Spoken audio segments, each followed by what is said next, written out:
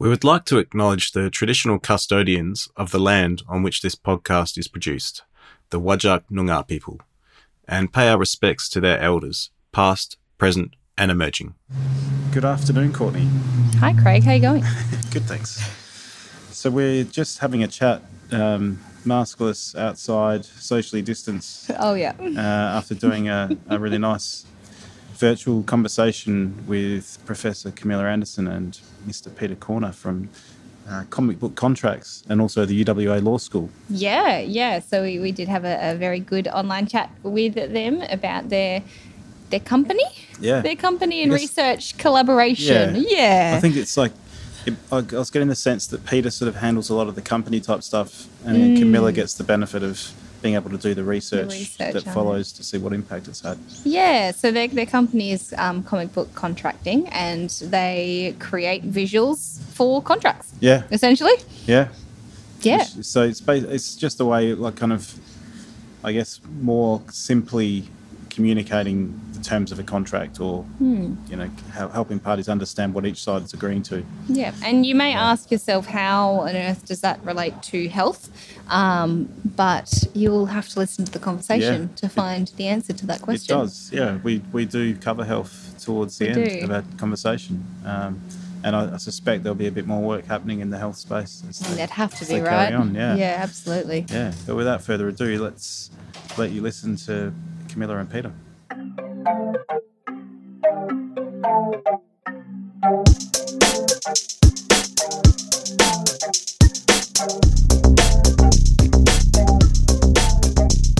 Brilliant. Yeah, no, that's great. But would you like to introduce us, or how do you normally start these recordings? Yeah, so if I'll just welcome you to the podcast. So it's really great to have Professor Camilla Andersen, and you're not a doctor, are you, Peter? I'm not a doctor. Okay, so and Mr. I have a master's, so you can call me master if you want, but Master not Peter necessary. It was great to have you guys on the podcast, so really appreciate you making the time. Do you want to introduce yourselves? Just give us a bit of a brief background about where you're at, where you've come from, anything that you find interesting about yourself. We're both Danish, so both Peter and I hail from icy north in Scandinavia, from Denmark. We have lived in Australia for the last nearly 9 years. My God, time is going fast. I am a professor at the law school at UWA, and I have been working in international commercial and comparative law for a very long time. And then about 6 years ago, I started this really strange project that was just initially meant to be a favor for a friend, Adrian, in engineering, who wanted a visual contract for his non-disclosure agreement for students. Came about in a drunken evening in Brisbane, where he was telling me how awful contracts were, how confrontational legal agreements were, and just how dreadful my profession is. And I couldn't really disagree with that, but I did get a bit confronted. So I said, well, what the hell do you want, Adrian? A comic book? Sorry, what the heck do you want? And we sort of laughed at it, and then the next day we met up and we agreed, why don't we just do that? And that's where sort of Peter got involved, because his historical research degrees made him a really good research assistant to find out a little bit more about images in law in the past. It turns out it's not actually a new thing. It's been around thousands of years ago, and now we're just bringing it back. So trying to make sure that we make these agreements that are different, that are visual, people actually read them. And for the last 6 years, we've been doing some longitudinal psychometric surveys on the impact of them. We're looking at comprehension, engagement, and perception. And there's so many different contracts we've done now with so many different directions in the research. It's really cool. So that's a little bit about me. So do you want to talk a bit more about yourself, Peter? Sure. As Camilla said, I found it fascinating the way that she was convinced that they, found out the world was round again. Because historically, laws and rules had to be communicated in a non-written way, because 90% of the population couldn't read and write. And we've kind of gone full circle now, because the legal language has become so complex and alien that 90% of us can't read and write that. So now the images have to come back. And as Camilla started doing this project, more and more sponsors turned up. They wanted comic book contracts, and she kept turning them away because it was the same before the camera came on. When Camilla works on a project, it can take years to do because she works toward perfection. That's how academia works. They have to push the limit of what we can achieve. So I set up my tiny little company to do exactly the same thing, but fast and cheap and dirty, to get them out. Not dirty. They're not dirty. But they're definitely fast. And Peter, is that something that you've always thought of doing? And is your background in history and law, or how did you get to that spot? No, my history is just in my background. It's just in history. But I had to spend a lot of time at home because I had to homeschool our son. So I had spare time and energy, and it was just a project. No one was doing it, and it felt worthwhile doing. And then could have knocked me with a feather when he actually did create this company, because he kept saying that, why don't we just do that? And I said, look, I don't have the energy for that. You do it. And then he did it, which is amazing. And it's actually a really good cross-pollination with a lot of research, because as he said, he can do it a lot faster than me. He doesn't have to go through ethics committees. He doesn't have to get clearance, and university projects can be a little slow, as we all know, sometimes. So he can turn around quite a lot of contracts really fast and quite inexpensively for his clients. And many of them then allow me to do some research on the impact of the contracts that he's created. So it's a really good cross-pollination. Yeah, that's brilliant. Can I ask Peter, seeing as you've got a history background, do you want to give us a brief synopsis of the history of these sort of comic book or visual contracts? Well, that's not originally my specialty, but they use a visual art to explain the law. Goes back as far as we can go, and if we look at medieval legal texts, they're all illustrated. These beautiful law books, and often we even have pictures of the courtroom so that you know what to expect. In the 17th century in England, you have these travel books that tourists get that explains the dangers of London and the criminal ramification of pickpockets and stuff. But somewhere around the Reformation, the church seizes all the pictures, and the law profession goes off with no pictures in their law. And it just slowly went that way.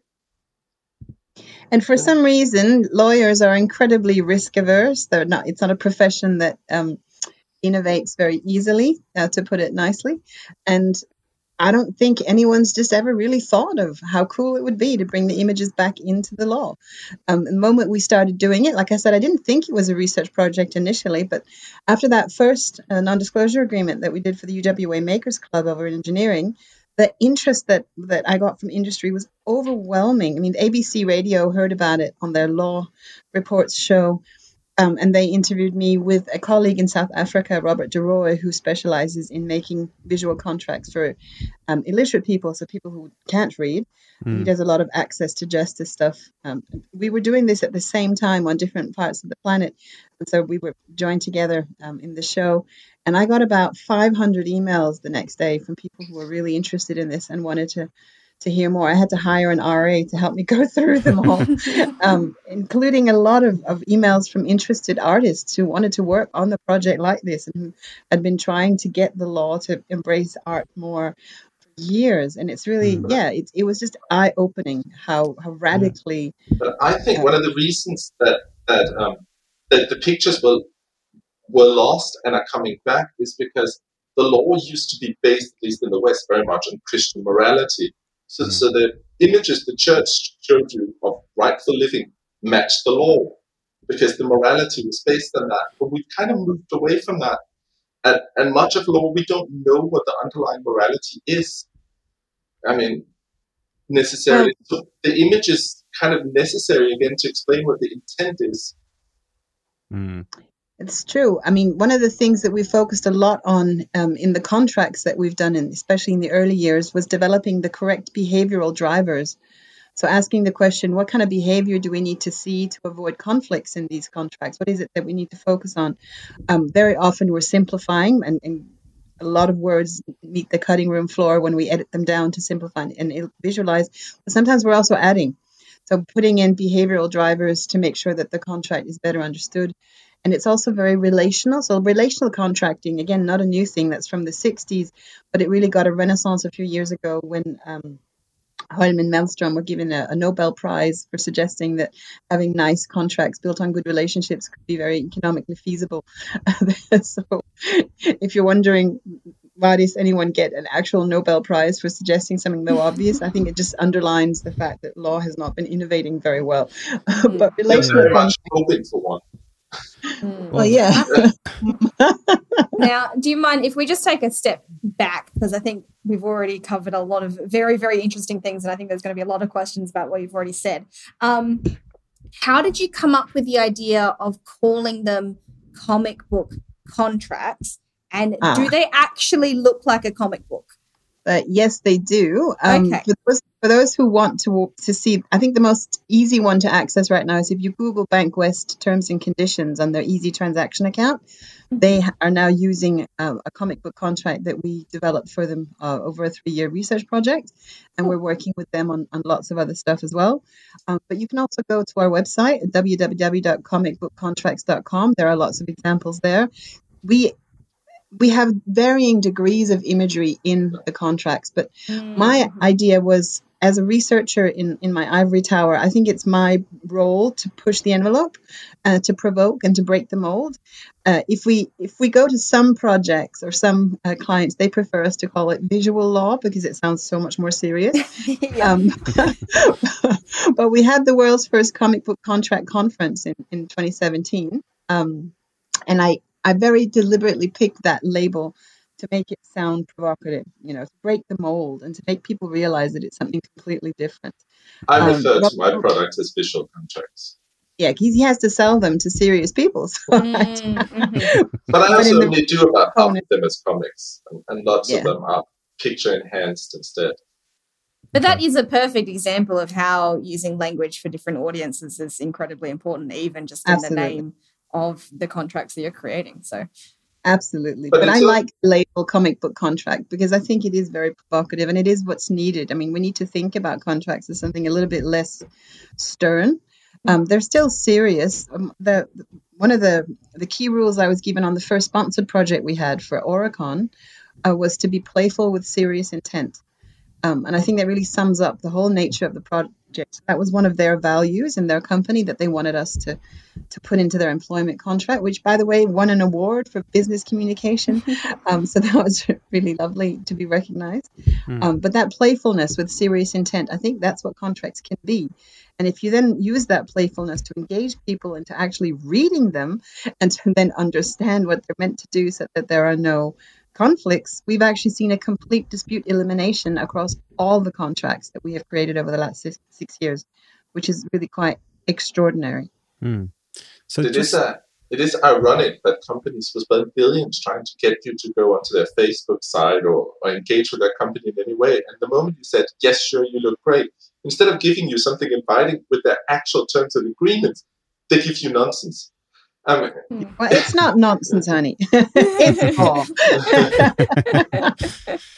Just to give a bit of background to people who might not be, I think most people would know what a contract is, but do you just want to sort of outline the basic elements, Camilla, as to what's required for a contract to be binding, and we can go from there? Sure. So it really, it's one of the, I told you I teach comparative law, and it's one of the most interesting questions when you look at internationally how you define contracts slightly differently. But essentially, there are no form requirements for contracts in most of the world. They don't have to be in a specific form. They can be verbal. They can be anything you like. They don't have to be signed. People usually think that, but it's not true. What they do have to do is provide a framework for some kind of meeting of minds. There has to be an agreement. And the key here is always intent. So we traditionally have a signed piece of paper that outlines the intention of the parties in a contract, but it doesn't have to be boring. It doesn't have to be that way. It could be a cartoon. We have had some really interesting suggestions from students who are doing one of my units teaching alternative contracts, suggesting that they can be in meme format. We have had little contract video snips. We've had contracts for the deaf, which are entirely made up of descriptions of different behavioral norms. So the sky's the limit. Contracts don't have to look a certain way. I think it's a very common misunderstanding. It is useful, however, to have something that can be interpreted, that can provide an evidence of that framework if there is a dispute or a disagreement down the road. So as a lawyer, I would strongly suggest that people are very aware of that need to maintain something that evidences the agreement, just in case there is a problem. Other than that, sky's the limit. Make your own contract. Make it fun. Go. But it's worth remembering that contracts are bound by the law. You can't make clauses in your contract that violate the basic law. So oftentimes these contracts, they have all these clauses that are just repeating what is a legal requirement anyways. Sometimes, especially the employment contracts we have worked in, we've taken out huge chunks of regurgitation of statutory requirements and simply put in a web link to the current statute that now applies. Because when the law changes, of course, so will then the contract, and the contract can be misleading if it regurgitates outdated law. So that's a much more dynamic way, and because of the fast developments in electronic platforms, we can do that now. We can simply refer to the current statutory guidelines that apply. Yeah, and I should say up front, I did a law degree, graduated a few years ago, and contracts was one of the reasons. Thank you. Contracts was one of the reasons that I got into law, because I used to work in the music industry and I used to negotiate intellectual property type deals with artists and obviously recording agreements and that sort of thing. And one thing that you've just said there, I didn't have any idea about, was that contracts don't need to be written, and that your behaviour, the party's behaviour, actually contributes to the contract. And obviously, equity is a huge part of our contract law, and things like estoppel and that sort of thing, which will be foreign to a lot of people listening. And I think a lot of people don't realize that, and they're sort of lulled into a false sense of security. We've also seen a lot of the contracts that we've redrafted have clauses which are simply not legally binding, and that gives people a false sense of security that they have this agreement with this clause, but it's not real and it'll never stand up in court. So that's really, but that's just bad drafting. It's that's incredibly common that we redo the contract in official form, send it to the client, and they say, could you just pause for a minute because we're going to redo the entire contract, because now that we've read it, we don't like it at all. Because they read it in a different way. Once the focus is on the relational aspects and the values of the contract and the behavioral drivers, suddenly there's something in there that they don't like, because it's not actually a very healthy relationship that's being outlined. And so a lot of things change as we start to edit them and look at them from a different perspective, focusing on that relational values-based relationship that you're supposed to have.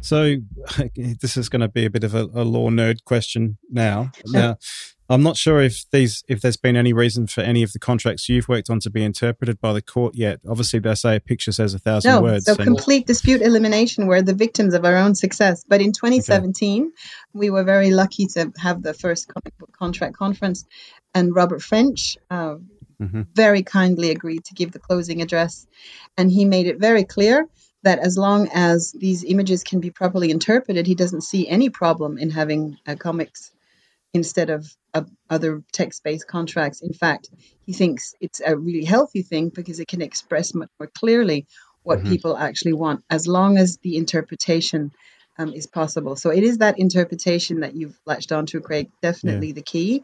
And that's one of the reasons why we always, in the research projects, go very, very slowly, always do bespoke stuff, focus group testing to the max, ensuring that there is a mutual understanding across the different users and interfaces of what these images mean.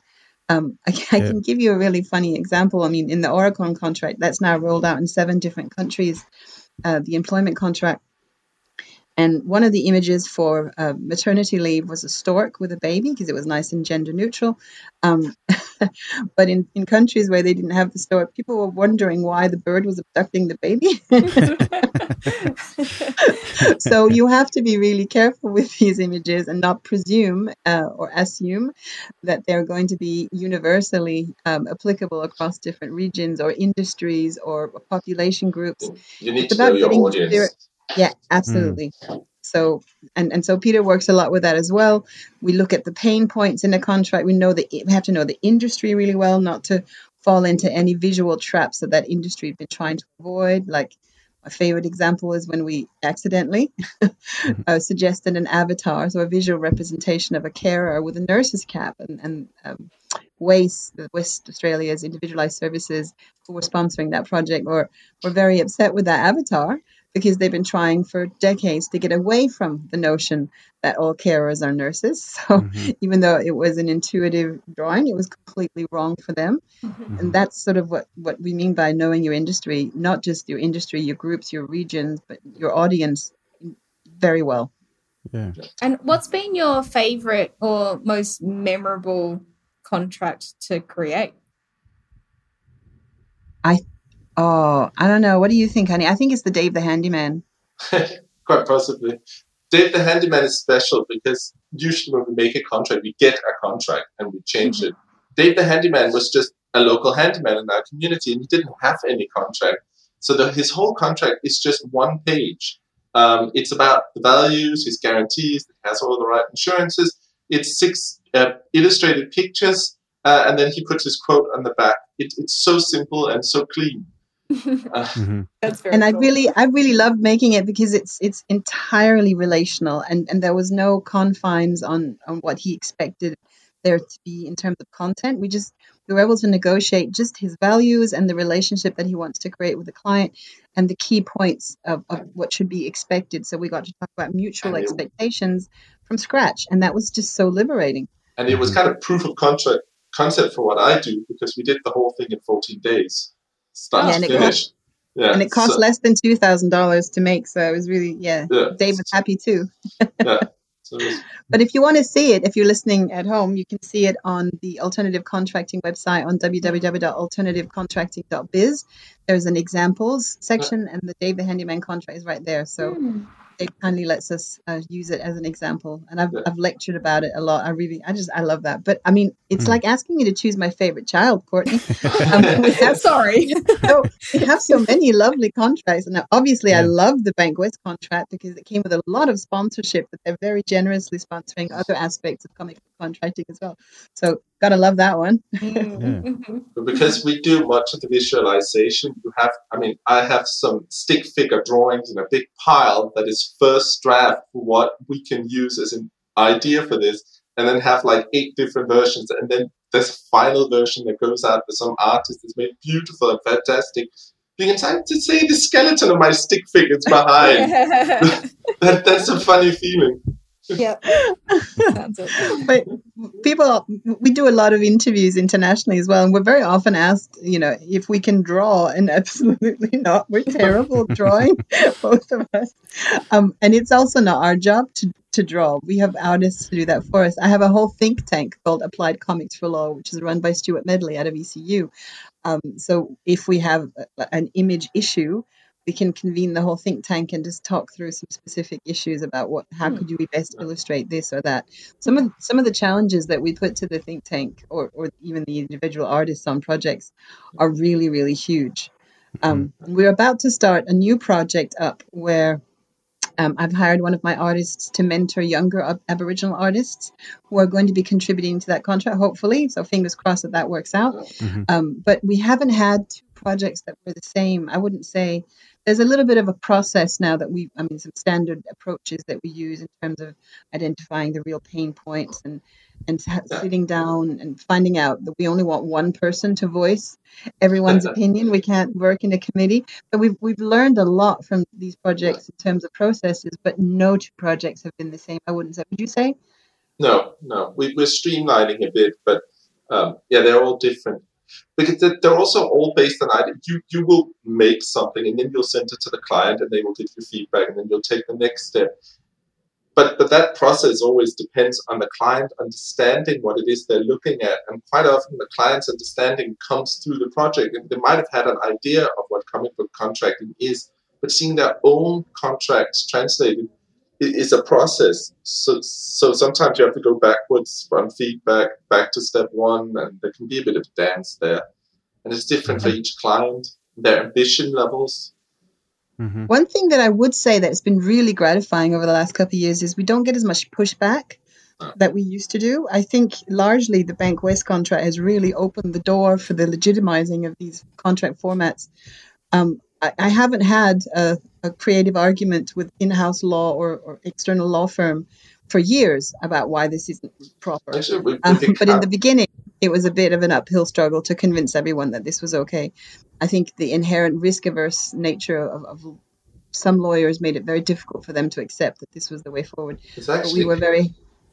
it's Sorry? changed, because early on it was always the lawyers we were worried would come in and be scared and stop the project. Now, half the time, it's the marketing division that suddenly realizes that the contract you're making will be the basis of the relationship. So they should have been making this art, and they're in and going, wait, the blue color is a little bit too light. You have to redo everything. Because they find themselves out of the loop. So now our focus is making sure we get marketing in as early as possible. So that Yeah, we they have to don't get follow nervous. branding guidelines and color yes. codes, font specifications. My Font God. specifications. Well, you work at UWA, so you'd be aware of the branding guidelines.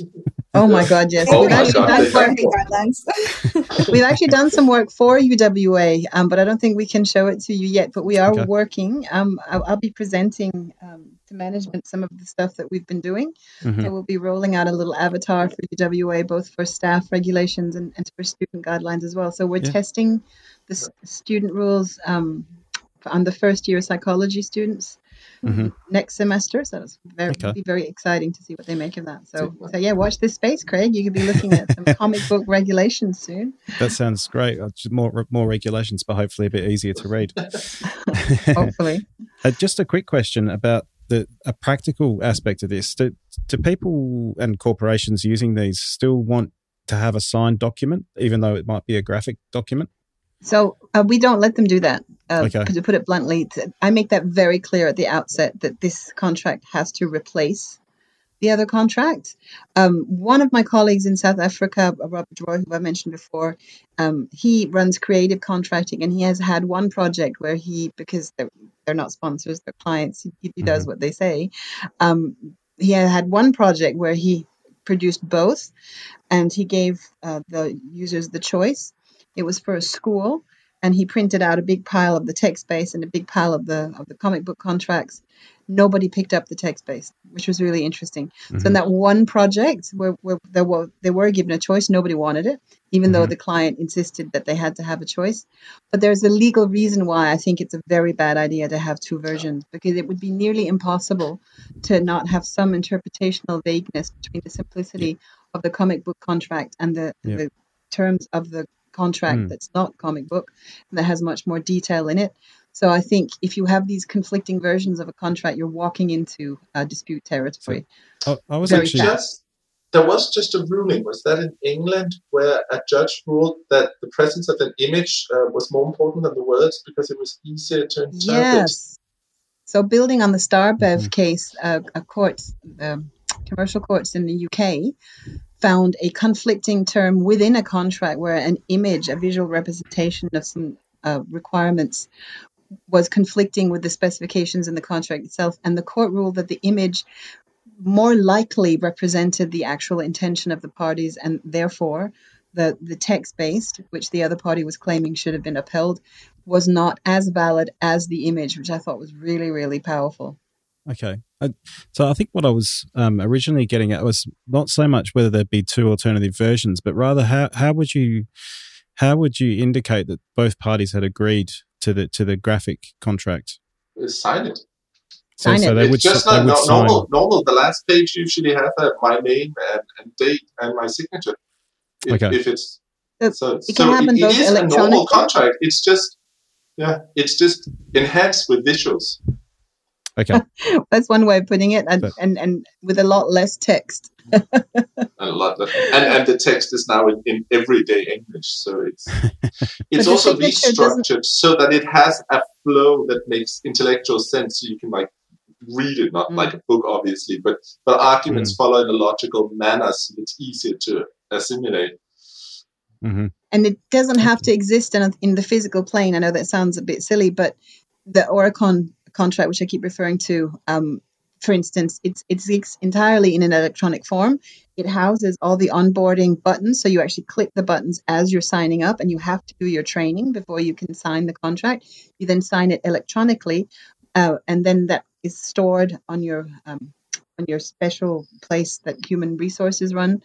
And we've been able to monitor the fact that people are actually referring to their contracts a lot because they are the interface with all the training as well. So if people want to go back and retrain, they go through their contract because that's the framework of their entire relationship. So it's working as an electronic framework, and so signed electronically only. Well, the paper ones are too, because Robert DeRoy, who did these amazing contracts for illiterate fruit pickers in South Africa, they found that all the workers had the contract in their back pocket, and if they were ever in doubt what to do, they brought up the contract, looked at the pictures. And it saves an incredible amount of time that it was like they had that format in their pocket when they needed help. Yeah. So there's almost this empowerment for clients that sign these contracts because they actually understand what they're signing into. Yes, absolutely. Do you think that has helped clients feel better about contracts and overall maybe in the long term improve their outcomes in certain things? So is that part of the research that you're doing on these contracts? Exactly. So I can prove that they like it better. So the three categories that we are systematically examining when we do the research impact is comprehension. So we have tested, and we're building on some research that's been done in Finland as well by Stefania Passera, who wrote her PhD on the images in law and how powerful they are. So we know that there is much better comprehension. Interestingly, one of the things I've learned is that the images and text are stored in different parts of the brain. But if you stimulate both at the same time, it then increases your comprehension and your recollection by many hundreds of percents, because you're sparking up different parts of the brain, so it's better for recollection. So that's really interesting. So we know that they understand it better. We know that they remember it better. So comprehension, it scores very high. We also know that they are engaging with this. So engagement is the second category that we're looking at from a research perspective. People enjoy the process of engaging with this, and so they do. We can time it electronically when we're focus group testing how long people spend on each page. Instead of just scrolling to the bottom and clicking I've read and agreed, they're actually reading. Guilty. Guilty. Oh God, everyone does that. But if you're presented with the relative novelty of a comic book contract, most people will actually take the time to read it, which again improves comprehension if you actually read it. But we also have perception. Now, initially, I put the perception into the psychometric testing because I was a little bit paranoid that people were going to find it patronizing. And they wouldn't like it. But what we've seen instead is that perception is the category where the difference in testing between the text-based and the image-based is the highest in terms of a positive improvement. So that has gone completely off the charts. Bankwest did a wordle of some of the words that people were using to describe this contracts, and we first started the research a few years ago, and it was things like, amazing, insightful, beautifully transparent, and thank God someone's finally trying to explain to me what's actually going on. They tested it with over 2,500 potential customers, and we only had one piece of qualitative feedback that was sort of quasi-negative, and it was a young male who identified between 20 and 25 years, who said that, yes, well, it's not my cup of tea, but I'm sure most of your customers would like it. So I teach young males like this sometimes, and I think with a bit of maturity, he'll chill and he'll appreciate an easier life with an easier contract. Maybe, I don't know. It seems, but it is. Sorry, go on. Sorry, Camilla. I was just going to say, it seems like the primary target for these is situations where there's maybe a company dealing with an individual, like a consumer or someone, a service user. Have you had any buy-in from corporations that are dealing with other corporations who usually have big legal departments and they love drafting 100-page documents and that sort of thing? Or are you working on that still? So I actually had a project that took off where I was allowed to experiment with Oricon's real client base, so their construction contracts. So and these are usually commercial agreements, business to business. But unfortunately, because of staff changes and COVID and everything else that happened, they pulled the plug on the project. I'm hoping we can resume that, because it is something that I would very much like to explore from a research perspective. Because some of these contracts, obviously, they have to have a lot of detail when we're talking about construction. But the framework around all the detail that needs to go in there could, I think, and should be much more simple.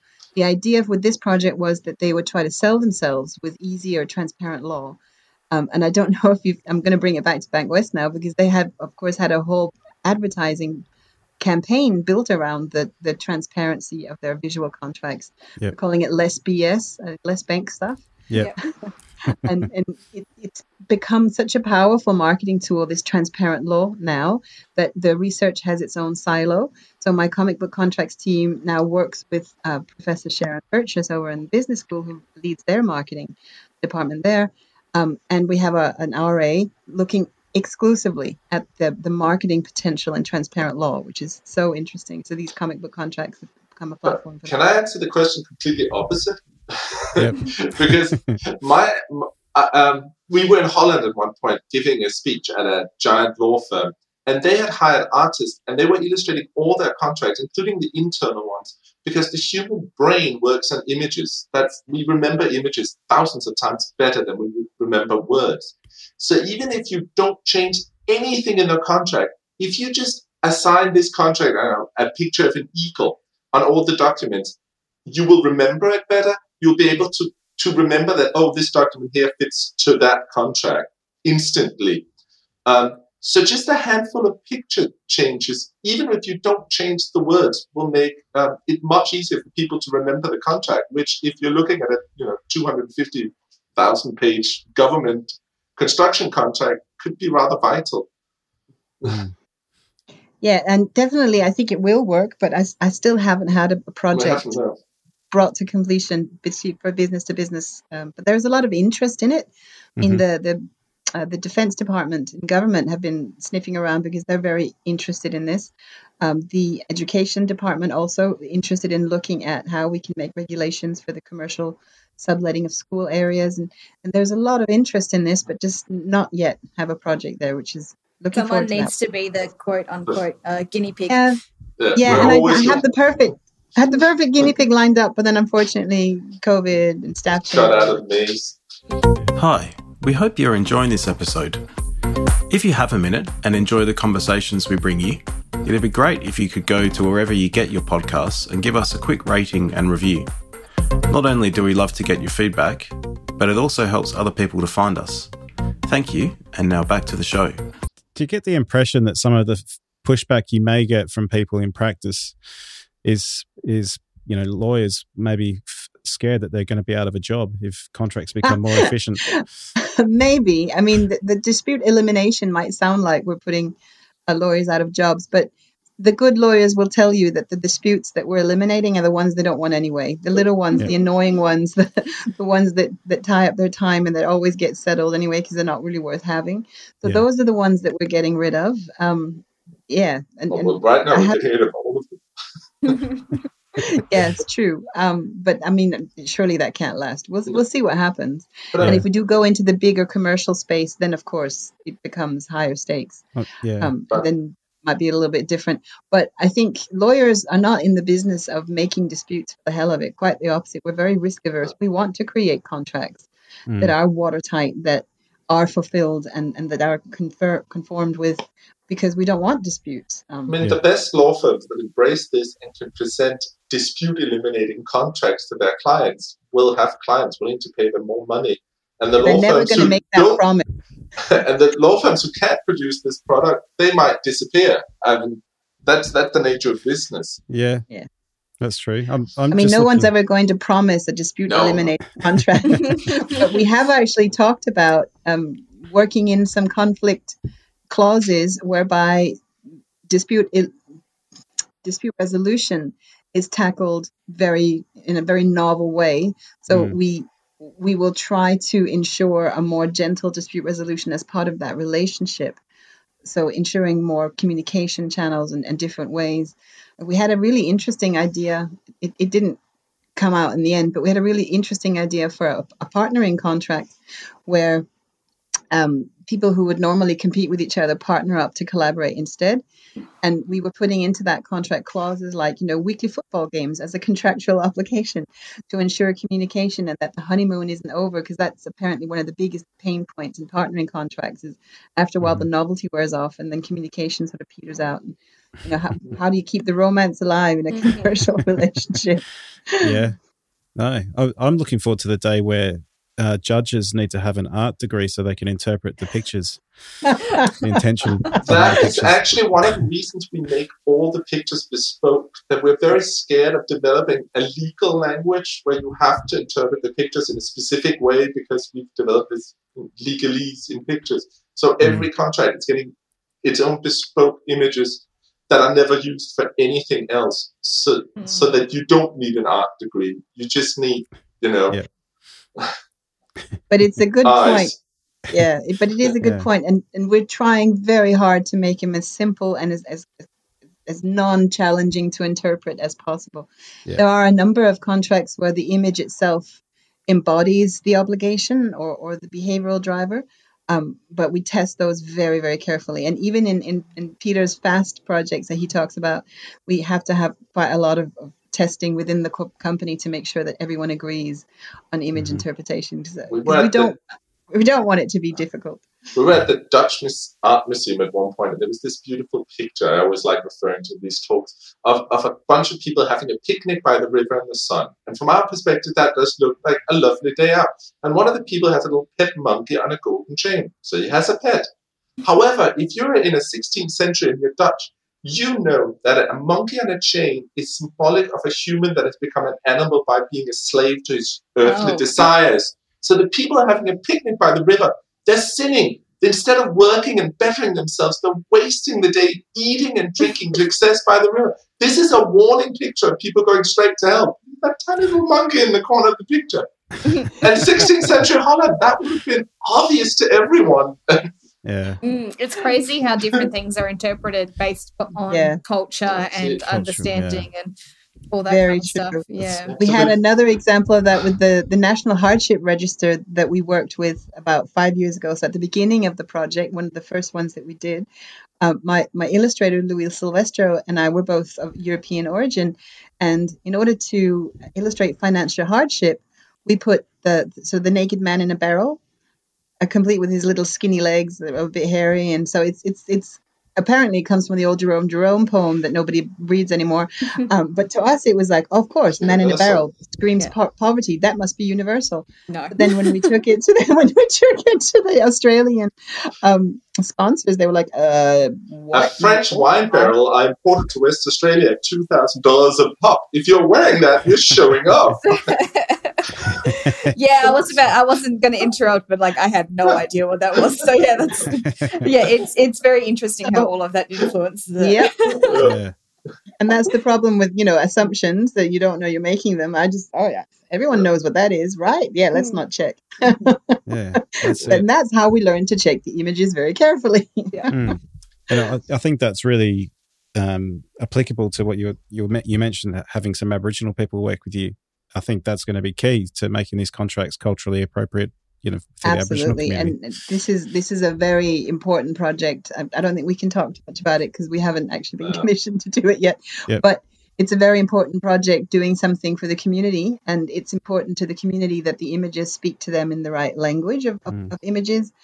And so, we also like the idea of mentoring younger artists. So I think, Fun enough, that project is one of the hardest and easiest at the same time, because it's one of the only projects we've ever done where we know exactly who our target audience is. So we don't have to be culturally vague. We don't have to take into account what people on the opposite side of the world might interpret as images. It's a very, very tightly aimed. So we can be culturally specific in our language for this specific contract. That really helps, because then you can narrow it down to a specific visual voice or spirit, if you will. Otherwise, often what we have to do is we have to think about inclusiveness in the imagery. Like if we design an avatar for the clients of a given service or the employees for an employment contract, we have to come up with an image that doesn't say, men only, skinny people only, white people only. We have to completely gender, race neutral age neutral. With the waste contract, we also had to be disability neutral in that the waste individualized services contract was meant to ensure that people who needed care workers in the home could hire them themselves more easy. But the people who need care workers could have a mental disability or a physical disability. It had to be incredibly open, the imagery in question.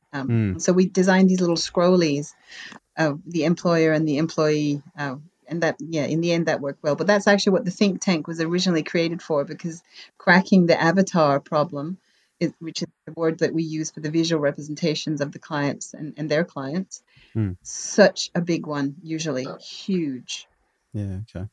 So that's probably a really good point for us to switch our conversation slightly and talk about, soon as we're a health podcast, how this might be used in the health sector. Oh, yeah, make it relevant. Why don't we? Well, the obvious one are the medical consent forms. We're working on several at the moment. Because, so both. Can you give consent to something you don't understand? Yeah. Yeah, so that's in everyone's interest to ensure that there is 100% transparency around what is given consent for, not just for the consentee, but also for the person or organization receiving the consent, so that they can no longer be accused of trying to fool people with fine print into signing over anything. That potentially could be a problem in a dispute in a courtroom, and we want to eliminate that problem for everyone by making it very, very clear what's being consented to.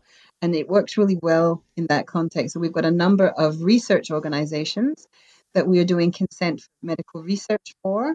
That's taken off very, very quickly. We had one about 10 months ago, and I don't think it's a problem that I mentioned that. So the RAIN study allowed us to work with their medical consent form, and we're just about to roll that out in focus group testing in a couple of weeks' time. So that's very exciting.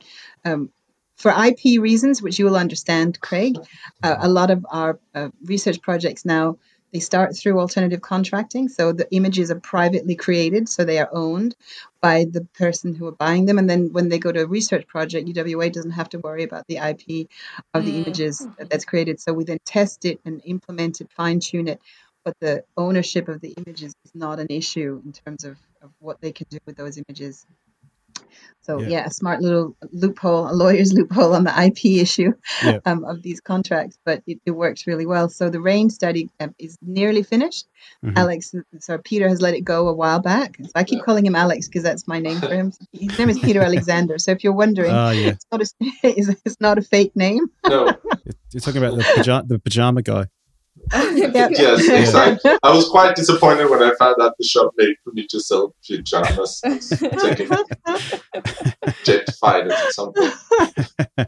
To bring it back to the health world, I mean, the applications that we're currently working on are consent forms for both mental health treatment, consent forms for medical procedures, but also primarily, actually, consent forms for medical research involvement, which is interesting. That's where the biggest focus of these consent forms in health is at the moment. So one of the ideas that I can kind of see in terms of the medical research is for randomized control trials, where you're trying to bring people into a study when, like, for example, they've come into hospital, they're very, very sick, they develop something, and then that brings them into a research study to look at interventional treatments. Is that the kind of research things that you're talking about? Yeah, okay. Yeah, that's really amongst interesting. other things. So one of the projects is very much like that. I can't talk about it because they don't want us to talk about it yet. Fair enough. But it's a very large medical project that's going to be helping people in an acute situation where they'll need to sign over right now to get the experimental treatment, so that they can be part of a research study. And then explaining to people quickly, succinctly, and transparently why that might be in their interest and why it might not be is a very important task, I think. I also think there are lots of people who are scared of hospitals because of the feeling of powerlessness. You go into a hospital, then things just happen, and maybe you get better, and maybe they tell you something horrible. But these contracts always empower people because they make you feel in control. They make you feel you understand what's going on. So I think from a fear level, they're inherently very useful in a hospital setting because of their empowering qualities.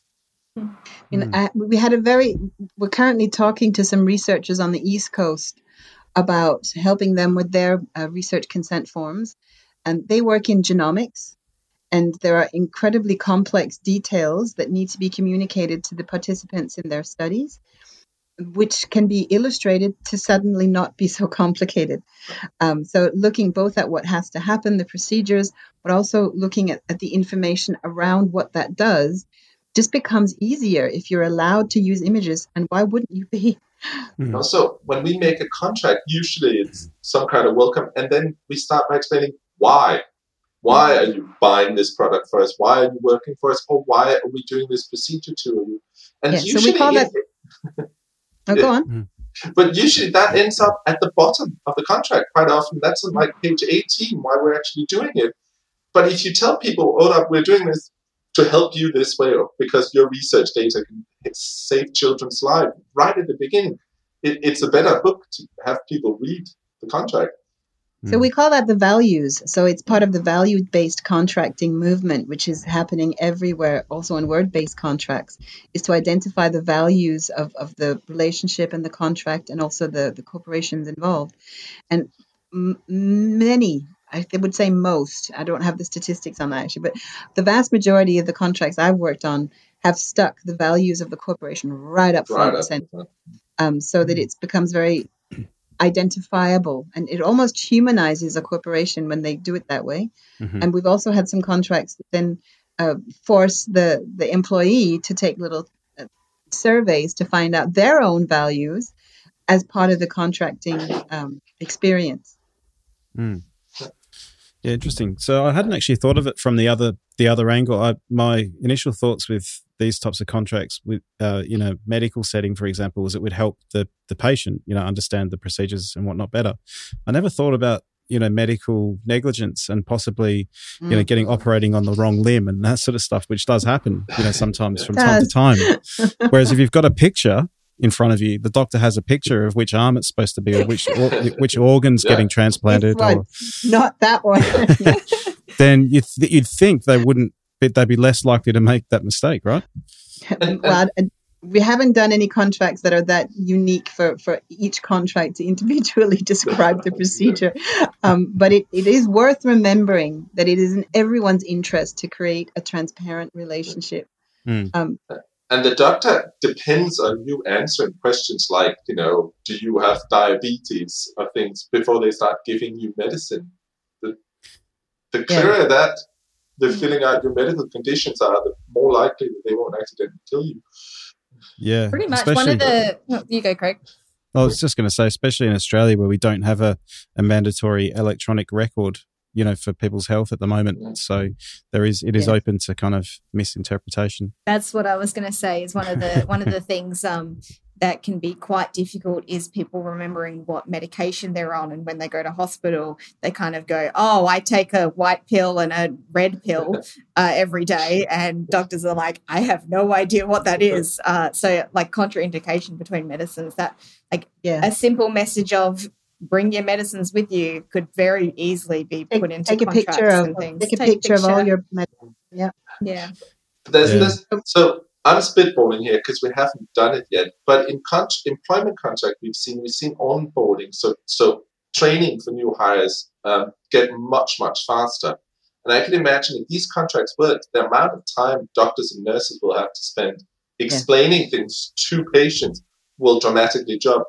And the doctors and nurses can spend that time on something more valuable. That's actually one of the KPIs on one of my projects, is to reduce explanation time from medical staff to patients. So that's really interesting. So we'll be measuring that. If that project takes off, that's one of the things that we're going to be looking at in the impact study in the years after its implementation.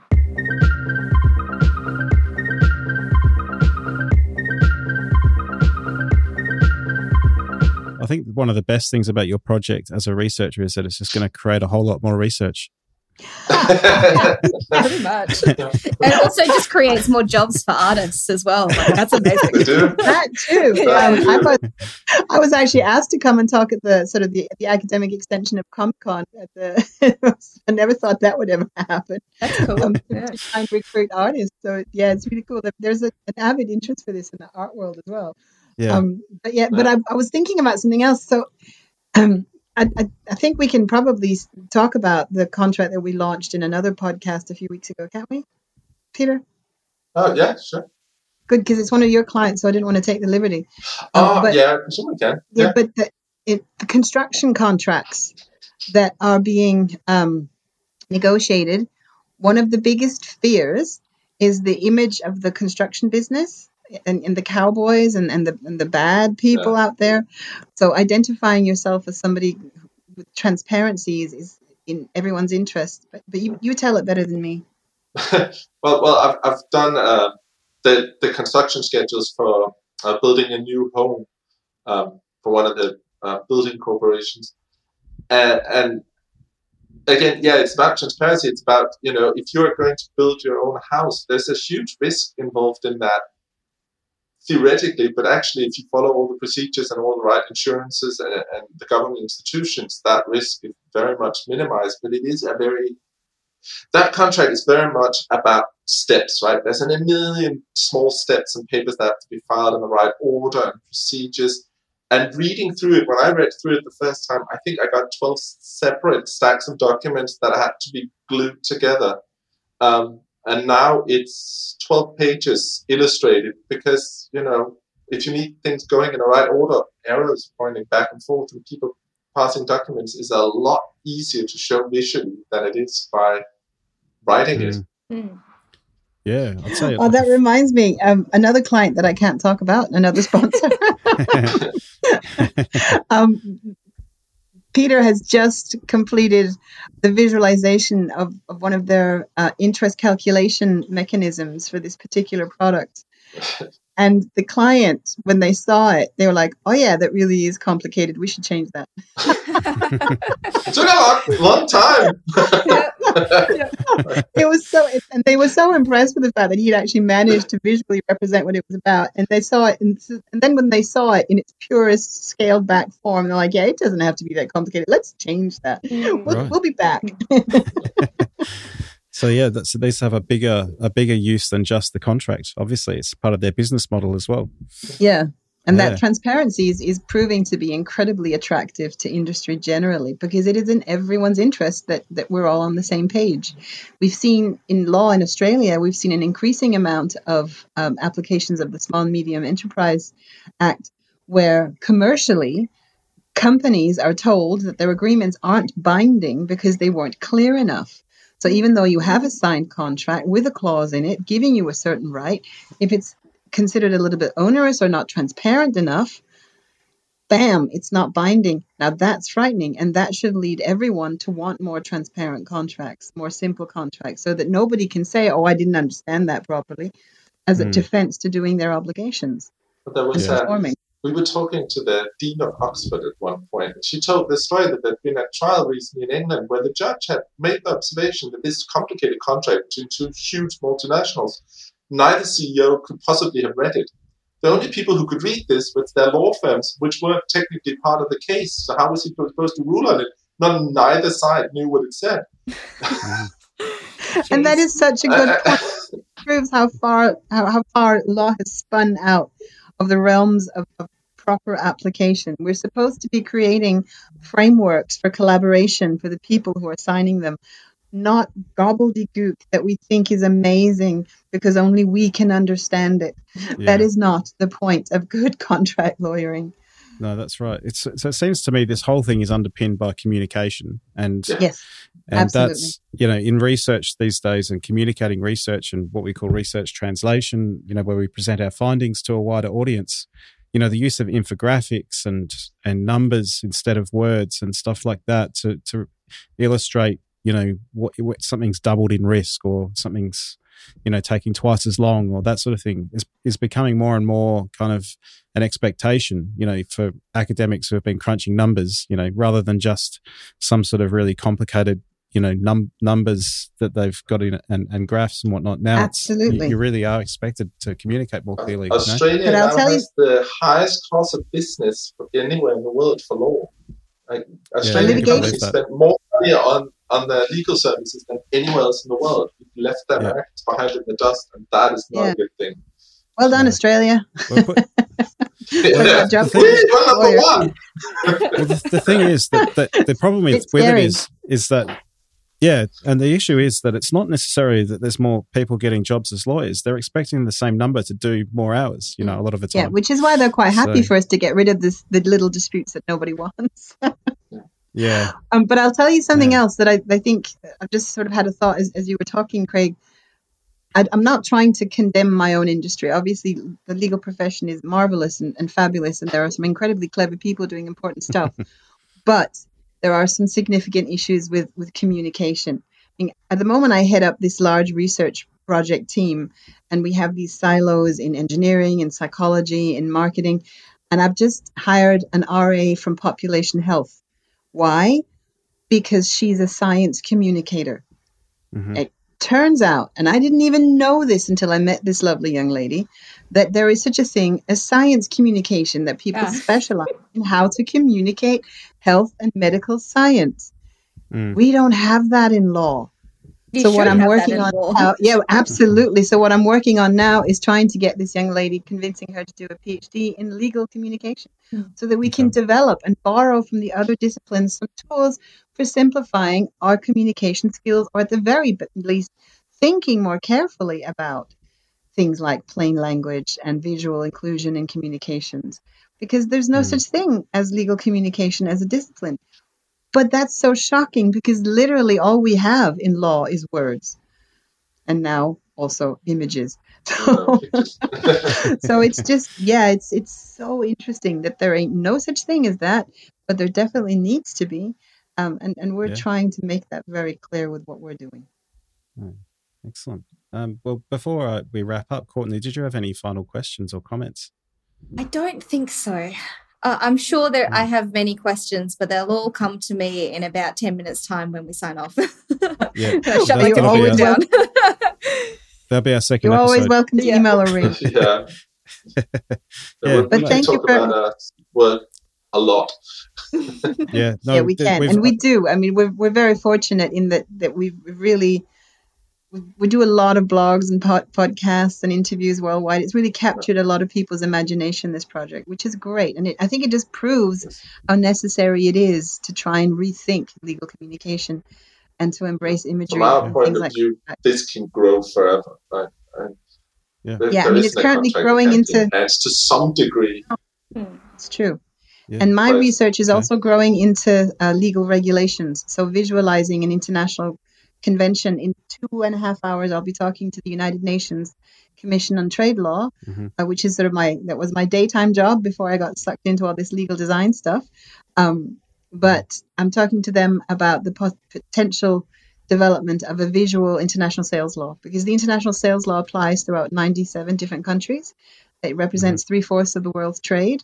And that is business to business. If we can visualize that, make it easier for business users to at a glance understand what this law prescribes or suggests, because it's not a prescriptive statute. None of it is mandatory, but it will apply if nothing else is agreed between the parties.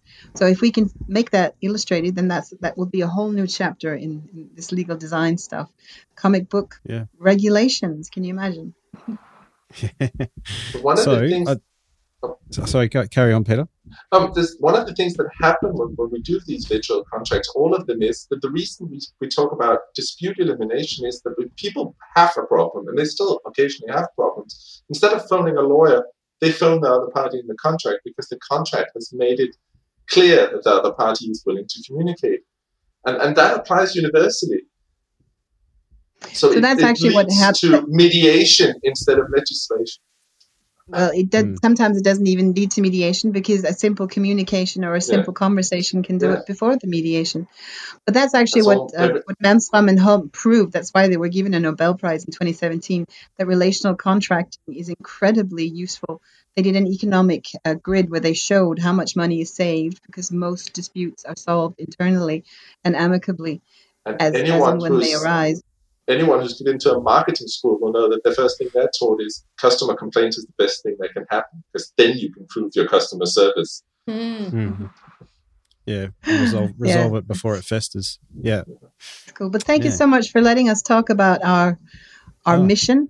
I was going to say, we should have a verbal contract to do another episode when you've got some more research to talk about. Research findings. Yeah.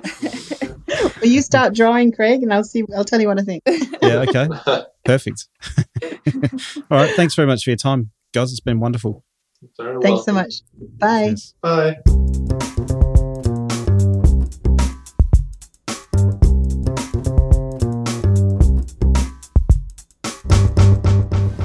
And that was our conversation with Camilla and Peter from Comic Book Contracting and UWA Law School. And hopefully you found the answer to your question of whether that actually relates to health or not. There's so many applications for something like this. They're obviously just beginning, even though I think they said 6 years. They've been running for 6 years. Something like that, yeah. Which may seem like a long time, but it really is just beginning. And there's so many different ways you could use this format to explain things, not even just contracts, like anything. Yeah, that's it. You know, it's as we sort of concluded there by the end, it's about communication. Yeah. Essentially, it's an exercise in communicating better and more clearly. Pretty much. And the fact that law don't have essentially translators, because that's what they would be, translators of law stuff to what normal people would understand, normal in quotes, is crazy that they didn't have that already implemented. And it was quite heartening to hear that Camilla's employed someone from Population Health to I wonder who communicate their findings. Definitely. We should actually ask her, but neither of us know. Yeah, no, I thought of asking and I was like, I don't know whether it's official yet or not. Otherwise, they probably would have said the name. So sure, it'll come out in the wash. Yeah. Pretty much. Oh, well, we hope everyone enjoyed that conversation. And if you did or didn't and want to let us know either way, feel free to get in touch with us. You can email us at meaningofhealth@outlook.com, or you can tweet us at healthmeanswhat. So, we'd love to chat about anything and everything, feedback, pros, cons. You don't like us, that's fine. Just let us know. We'd love to have a chat with you. And we can form a visual agreement. We'll make a comic out of it. Yeah, not to get back in touch. Yeah. All right, we'll speak to you soon. The Meaning of Health podcast is produced with the support of the Education Enhancement Unit and the School of Population and Global Health at the University of Western Australia. The podcast is produced by Craig Cumming and Courtney Webber, with editing, mixing and additional music by Craig Cumming.